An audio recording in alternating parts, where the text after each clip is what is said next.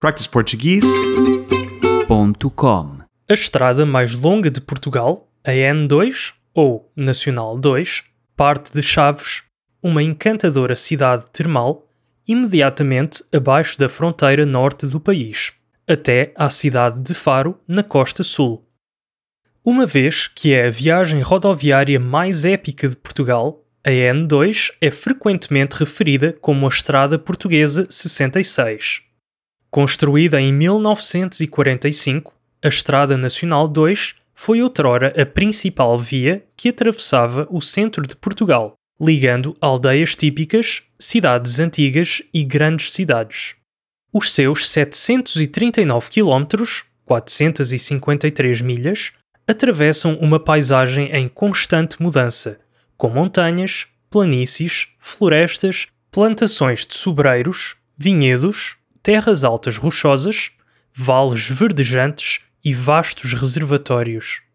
Esta é a melhor viagem de Portugal, se quiser realmente ver a diversidade do país. A Rota Estrada Nacional 2 é tanto sobre a viagem em si, como sobre qualquer outra coisa.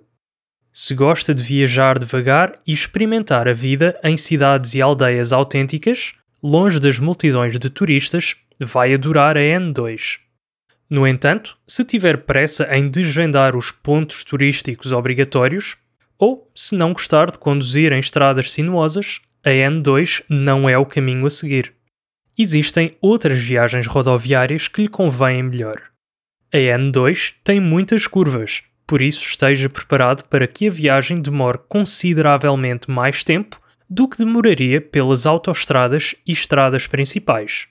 Esta é uma viagem de estrada durante vários dias, dependendo de quantas paragens de noite quiser fazer e que cidades, aldeias e áreas de beleza natural decidir explorar. practiceportuguese.com